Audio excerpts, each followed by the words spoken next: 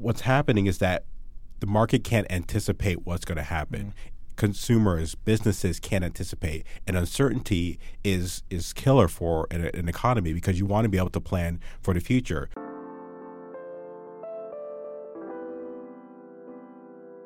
Hi guys, I'm Ed Chung, and welcome to another episode of Thinking Cap. Daniella is off on vacation this week, as one does in August here in DC, so I am flying solo. As always, there's a lot happening this week, but one thing in particular that has people worried is the state of the economy. And because of that, we'll be revisiting a conversation from earlier this year with Ohio State University professor Darrick Hamilton about how we can create a more inclusive economy. But before we get to that, I want to highlight a few headlines as usual that have been driving the news this week. The President Trump, as he does always, not just in the summer, has been vacationing at his golf club in Bedminster, New Jersey. He still has managed to keep the country on edge. By the way, his golf club or his resort in Scotland has been overvalued, if you want, as President Trump and businessman Trump has often always done. But while he was in New Jersey, one thing that he did that we have also come to expect of him is to backtrack on anything that he may have thought to pursue that may have been a progressive idea. This time it's been around the issue of gun violence. If you remember, right after the shootings in El Paso, Texas, and Dayton, Ohio, Trump had indicated a degree of support, at least verbally at this point, to pursue universal background checks. But he had a conversation with NRA President Wayne LaPierre, and predictably, he backtracked. And now he's saying that we have enough, the background checks are robust enough, and he's gone on to misdiagnose the issue, if you will, and blame people with mental health issues. It's just a typical thing that we've come to expect of this president. Whenever there is any type of possibility to advance anything progressive when it comes to gun violence or other issues, we cannot count on this president. The past 2.5 years have shown that clearly. Also, to boost his our thought of his sanity and his mental well-being, President Trump has also proposed to buy Greenland from Denmark. I literally said that out loud, and we as a country have, over the last couple of days, had to endure the ridicule of the world of us trying to actually propose that, or at least the president actually trying to propose that. Needless to say, the Prime Minister of Denmark said no, and that's that. So we have a very sane, very mentally stable president in the White House. One of the things that had been boosting him all along was the state of the economy, but the public's trust in President Trump and his handling of the economy is starting to wane. The stock market recently took a big tumble because of things that I particularly don't know about, but that's why we have in studio with us our colleague here at the Center for American Progress, Gbenga Ajilore. Gbenga, tell us what is happening with the economy. Tell us why people are throwing around the word recession, and what's kind of undergirding all of this. Well, thank you for having me, Ed. So what's happening right now is that there's certain indicators that kind of give us an idea that there might be a recession coming. And the big one is what's called the yield curve. And so this basically compares bond rates between the 10-year and short-term rates. So to do quickly, if you think about what's called like a 10-year Treasury note, is like you're lending the government money. And so you get the money back 10 years from now. Now, the interest rate on that should be much higher than, say, a 3-month one because the government's only borrowing your money for a short period of time. What happens is that when the yield curve inverts, the interest rate on the 3-month is greater than the interest rate on the 10-year. And so what that says is that you have less faith in the economy, you have less faith in the government because you want your money more currently than you would in the long term. So you don't want to park your money as long, or you're not even incentivized to park your money as long in Treasury bonds as you would in short-term Treasury bonds. Exactly. And so the last couple of times that the yield curve is inverted, they've predated recessions. This is not always true, and it's also not a causal effect. It's not like, oh, the yield curve reverts, we're going to have a recession in 9 months. A lot of it is that it's more of a proxy of how people, how the market, how investors are thinking about the economy. And so then what it does is that it provides a kind of context if there's some sort of triggering event. So if you think about the last time the yield curve inverted was about 2007, and then we had the housing market collapse, which then predated the Great Recession. So what we have to be concerned about is, are there things that are going to happen in the economy now that would trigger recession, say like a trade war or something like that? And one of the things that progressives have been very careful of, especially in recent times, and our conversation with Darrick Hamilton gets into this, is to rely on things like the stock market and Wall Street to determine whether or not, or to determine the health of our economy. But some of the other underlying policy decisions that the Trump administration has pursued is really causing fears, finally, in the stock market. Things like our trade policy with China. What are things like that? As a senior economist, how are you evaluating our policies with regard to other countries, our trade policies? How's that affecting your outlook? Well, very concerning, because our trade war with China is very haphazard. There's no strategy behind it. While there's some practices that China does that we are concerned about, the way the administration is going about it is the wrong way.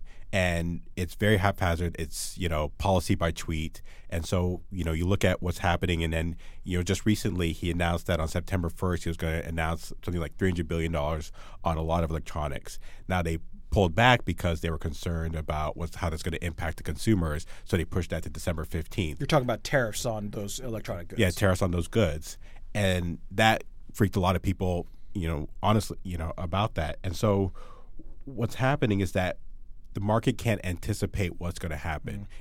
Consumers, businesses can't anticipate. And uncertainty is killer for an economy, because you want to be able to plan for the future. So you're thinking about, and the reasons why they kind of pushed that back was they know that you're thinking about the Christmas season, and you're thinking about purchases, and businesses are thinking about what are we going to stock. And if they know that their goods are going to be more expensive, they're going to have to pass that on to consumers, and that's having an impact on them.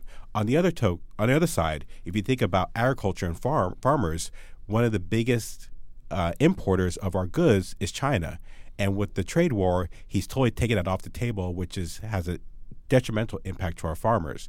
Now, he's provided subsidies for them, but they pale in comparison. And even more kind of frustrating is that over 95% of those subsidies have gone to wealthy corporate farms and wealthy, white farmers, and that's not gonna help. One of the things that you've been looking into is actually this issue of rural America and the what makes up rural America, and farmers especially. And your research and your work has talked about the diversity of what's in rural America. Just touch on a little bit about that. So a lot of times when we hear about, especially politically, about rural America, we hear about, either farmers or the working class. And so the image that comes up, or the image that you see on TV, is some white farmer on a tractor. But it's not that. So rural America is a lot more diverse, a lot more broad. We have people of color. We have people of the disability community, LGBT people. And we also have a diversity of industries. So it's not just farming. It's not just manufacturing. It's service sector. And so reason why our work focuses on that is because our policies have to address that. Policies have to look at that. And so going back to the economy, we talk about we've had this long recovery, about 10 years, but there's certain areas, especially in rural America, so that's not just the Midwest, but the Great Plains, the South, the Southwest. Those places still haven't recovered. And the policies by this administration has done nothing to help those people out. I think one of the things that they've been trying to push so much is this tax cut that passed last year, but that only helps a certain select number of people, especially the ones at the top, both in terms of individuals and corporations. And so this kind of trickle-down thing that we've been fed over the past 40 years or so, plus still is perpetuating, but looks like the economy may take at least a bit of a downturn in the future, and then that potentially could affect Trump's standing and what he could also potentially do. What have you been hearing about things that he's said recently about fixes, if you will? I mean, he's blamed the Federal Reserve. He's done a couple other things. What else have you heard? So one of the things that came up recently is talking about a payroll tax cut. And so what I want to do is actually take a step back and talk about this Tax Cut and Jobs Act that was passed in December 2017. And it's one of those things where this was unnecessary. It was poorly targeted. It only went to corporations and went to the wealthy.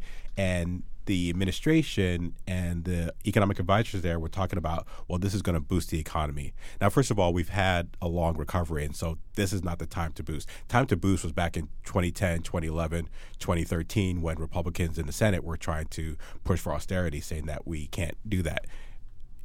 And so what's happened now is that this has only gone to corporations. Now, the argument was that, you give corporations money, we see more business investment, that translates to higher wages. We saw none of that.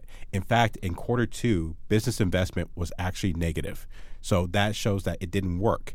And the fact that they're even floating a payroll tax cut shows that the administration understands it didn't work. But again, they talk about, we need to do stuff with corporate tax rates and things like that to help boost the economy.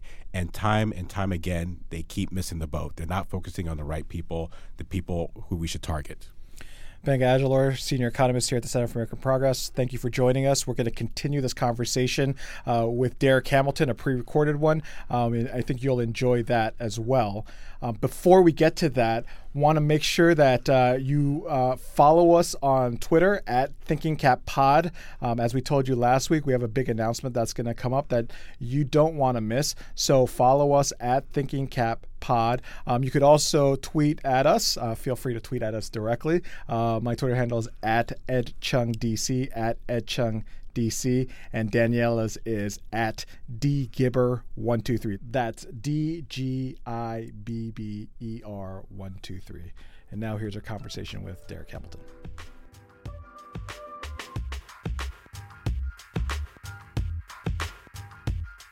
Professor Hamilton, thanks for joining us on Thinking Cap.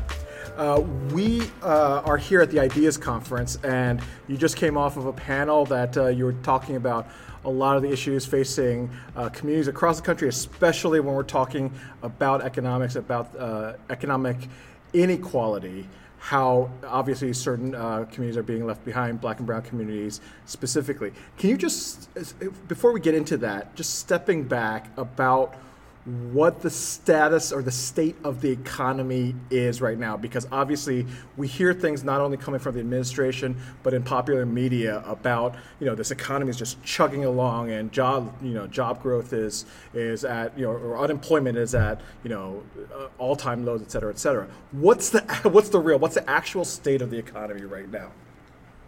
It's almost like apples to orange comparisons to use the same indicators of economic well-being today that we've used in the past, because the economy today is fundamentally different than when it was in the past. A great deal of the risk are now on individuals and family with regards to social insurance, with regards to things like a pension, with regards to a stable job, with regards to health care. So to use the same indicators that we used in the past, when what it means to have a job is a lot more insecure than what it was in the past, is problematic. So if we had some measure of secure job, or a job with decent wages, a job with decent benefits, perhaps then we could start beating our chest at how well the economy's doing. But right now we are doing a sleight of hand with certain measures that's not really indicative of the inequality and despair that many Americans are feeling. So is this a recent phenomenon? I mean, how recent of a phenomenon is what we're talking about here? Economic Policy Institute should be credited with producing a report that I think sums up the American trajectory very vividly. In that report, they look at basically a 1-to-1 ratio of productivity gains with wage gains up to 1973. And then at that point, productivity gains continued to rise, but there was a divergence. Real wages remained flat and didn't rise. And that could be a key juncture in our society by which we began this so-called free market revolution, where we basically created a portfolio of policies that facilitated accumulation at the top, things like lowering taxes, things like deregulation, things like assaults on unions and the ability to collectively bargain.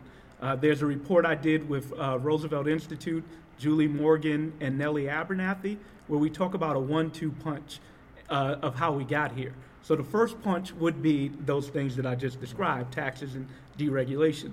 The second punch was an assault on government and an assault on social welfare programs where race was used in a strategic way where we demonized poor people by basically, I'm going to use slightly bad word, niggerizing them. Basically demonizing them as being somehow deficient, somehow trying to con the system. We used imageries of welfare queens, imageries of deadbeat dads, and they were really hyper-racialized. So that was one way. And then the other way was that government was deemed inefficient, inept. Government, anything that the government would do was deemed as not being able to accomplish things. And, in a historical context, that free market revolution was a backlash against a lot of the gains that came about from New Deal, as well as some of the civil rights gains. So in response to this egalitarian society that dissipated both the political and economic power at the top, we had this counter-revolution. And then let me just, I know I'm rambling on, but I'll say another key component. Another key component that was able to solidify this was race. Race is not an issue. We talk about race as if it's an issue. We talk about policies, then we say, well, let's think about race. Race is a pillar. It was, how do you get a population to go along with this status quo of growing inequality? Well, you solidify their horizontal positioning. You offer them, you say, however unequal we are in terms of a vertical positioning, however unequal you are in that ladder of vertical inequality, at least you're not them. At least you're not black. At least you're not an immigrant. At least you're not this othered population. That is the political mechanism, which it's not just trivial. There are material and psychological benefits of not being black in America. When we have an economic downturn, there are material benefits associated with not being the first fired. There are material benefits in an economy of not being the first fired or last hired, and that is the compromise that's offered in exchange for this growing vertical inequality. So you just laid out several daunting and troubling things that have been going on for several decades. So, in a 15-minute interview, we're going to solve the world's problems right now. Yeah. Well, how do you start to walk some of that back? How do you start to change that? Is it you literally have to make people come to an agreed understanding on what the problem actually is? Is that the first step? Oh yeah, I think that you just summed up the first step. One, we need to change these narratives. We need truth. We need an honest integrity of how we got here and why we are here. And then we need to redefine our economic well-being beyond just the selfish notions associated with my individual well-being, which knows no bound and is ultimately not sustainable. This whole notion of, in economics, we talk about the economic man that just wants to keep accumulating.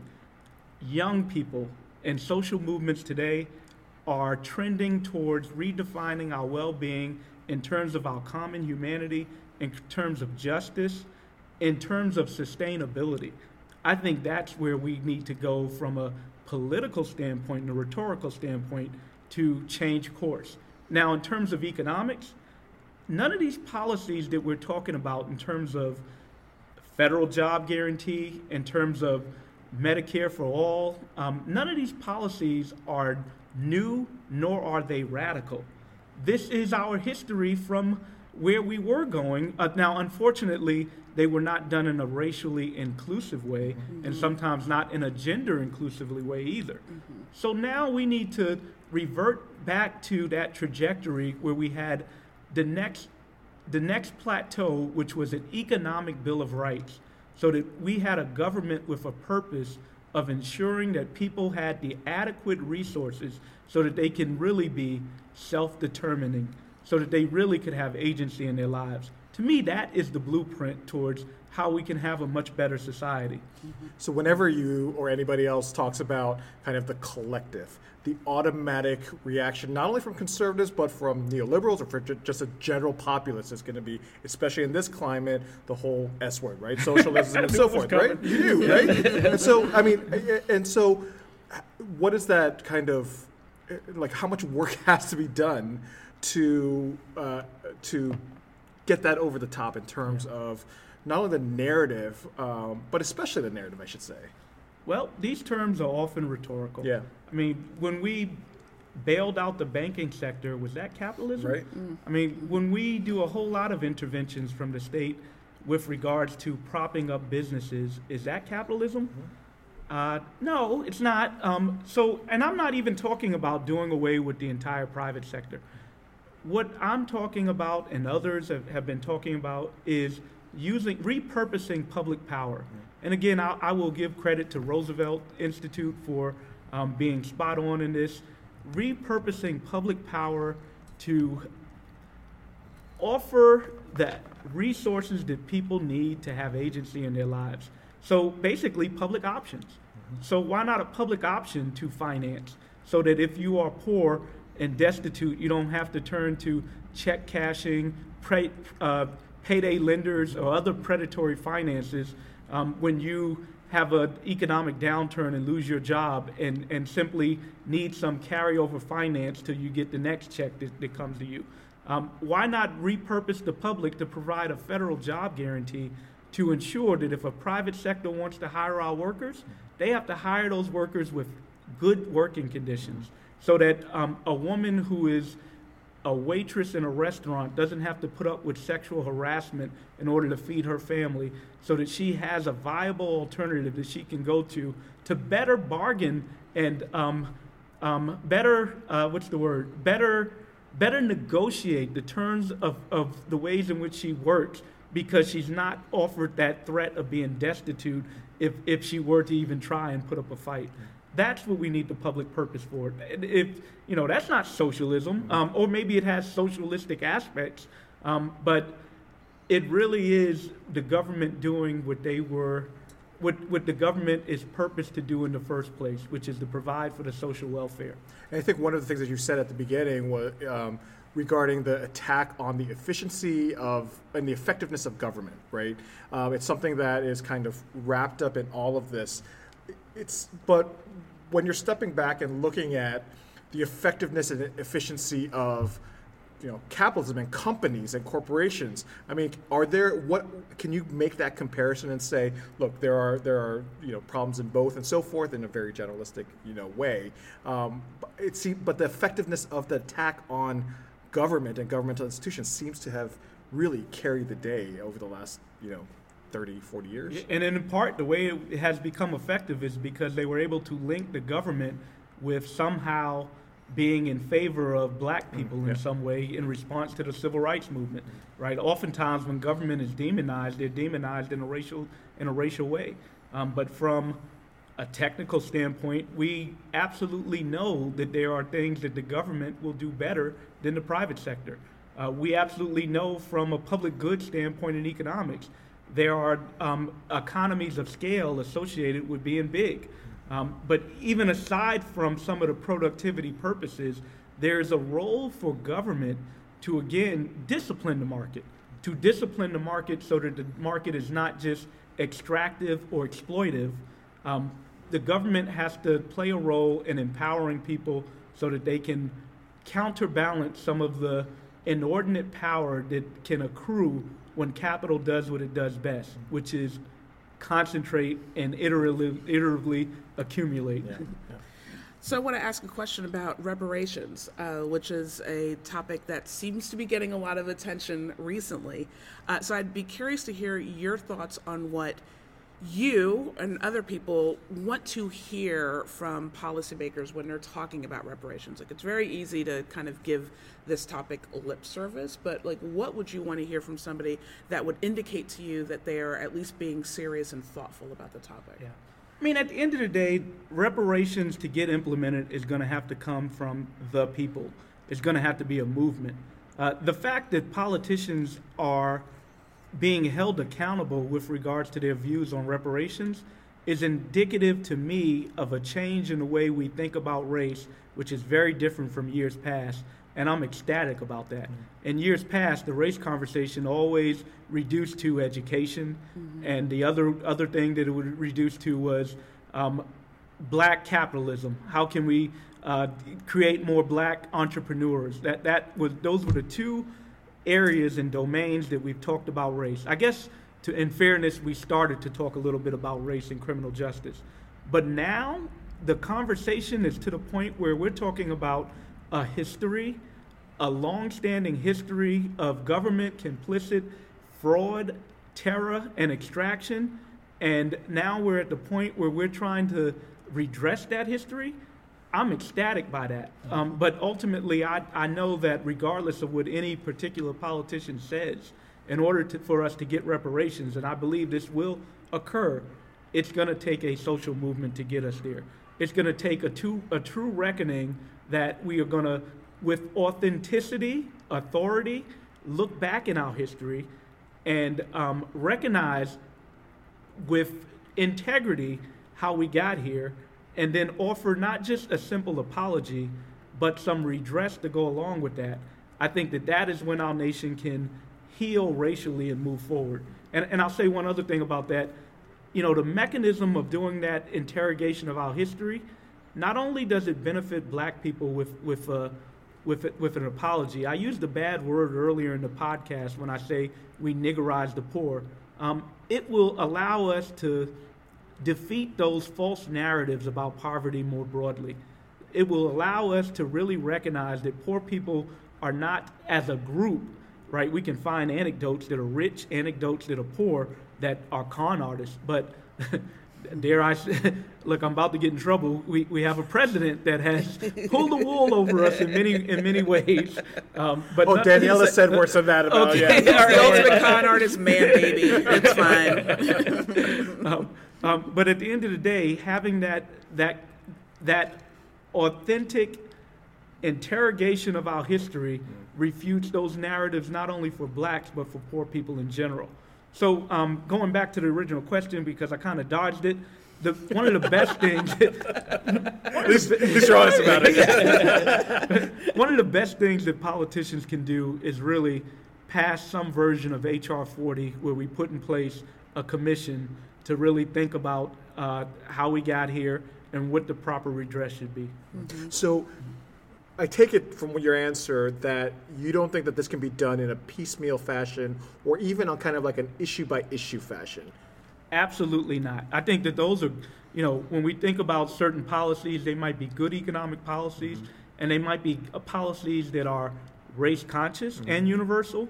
But for reparations, it needs to be tied to a specific offense or set of offenses, and the recipients need to be those that were harmed by it or descendants of those that were harmed by it.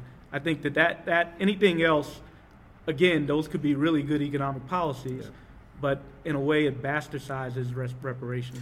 And a lot of some of the talk around reparations is the form that it would take. Is it too early to have that discussion, or is it more that, is there a concrete thing that needs to happen in addition to economic policy generally and so forth? I don't think it's too early to have that conversation. Yeah. We know from examples as well as economic theory that simply offering someone a check is not going to be the solution to redress the harms that were committed. Why? Not because those individuals might misuse their check or engage in some malfeasance, but rather it is ownership of the means of production or ownership of the land that allows one to have in perpetuity some income from an asset. So when we think about redress for reparations, the symbolism of a check, this notion that we're going to offer you something for you to use without conditions, that's important. But the foundation of the redress would need to come in some sort of asset or capital form where you can get benefits and income in perpetuity. So I want to ask a question about the current economy and black unemployment. As we have seen the national unemployment rate decrease, the black unemployment rate has also decreased, obviously on very different tracks. But in recent months, it seems that the black employment rate is starting to tick back up. And I'm just curious to get your thoughts on why you think that is. What's happening? What should we be most concerned about here with this trajectory? Yeah, in some ways, that 2-to-1 unemployment ratio happens whether we're in good times or bad times. There's some fluctuation around it. Ultimately, as long as we have racism in this society, until we're really ready to address that, we're going to have that 2-to-1 disparity. I don't get too excited about the numbers that people have been touting about black unemployment being its lowest since we've been recording unemployment. I guess in slavery we had the lowest unemployment. I mean, let's speak on it. But so I don't get too excited by that because, as I mentioned earlier, the nature of work has changed. But the uptick, you're going to get fluctuations. Period. We know in general that adage of first fired, last hired.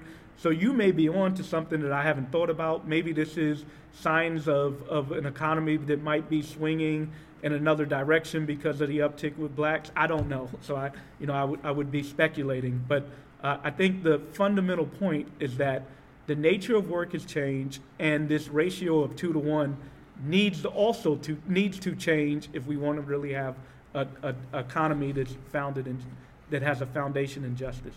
We're going to shift gears a little bit here. And we always like to get to know our guests a little bit more.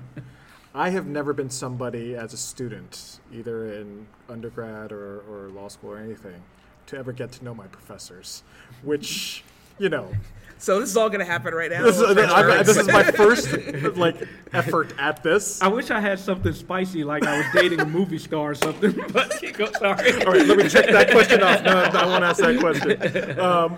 What do you like to do in your spare time? I mean, do you live and breathe your subject matter? Let's see. There was a time when I played basketball, but these old knees can't do that anymore. And I love people. That's the God's honest truth. Yeah. It doesn't matter what I'm doing. If I'm engaging with good friends, the event almost is a prop. So, to answer your question, my life has evolved a little bit lately in that this is consuming large parts of my life. Like the good thing is I enjoy what I do, so it's great pleasure. But the other benefit of what I do is it takes me to places and I get to meet people like you all. And I really, like right now, I feel like I've really very much enjoyed this interview and feel connected to you. Yeah. So I think an attribute of mine that I'm proud of is that I have a good ability to meet people and engage with people, and I feed off of that.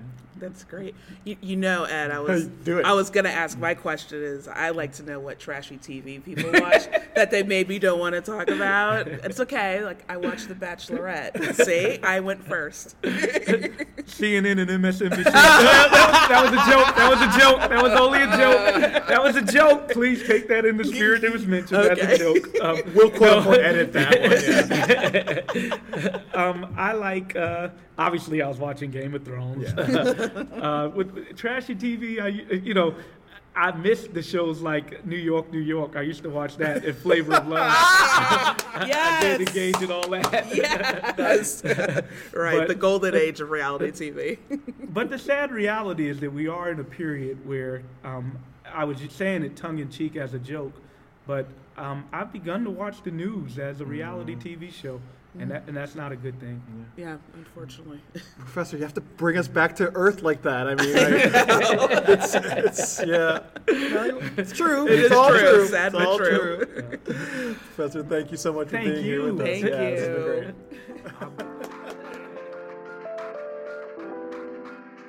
Thinking Cap is produced and edited by Kyle Epstein. He also wrote our music. Rachel Rosen is our supervising producer. Chris Ford is our researcher. And Matt Ingram created our logo. Find us on iTunes, Spotify, and AmericanProgress.org.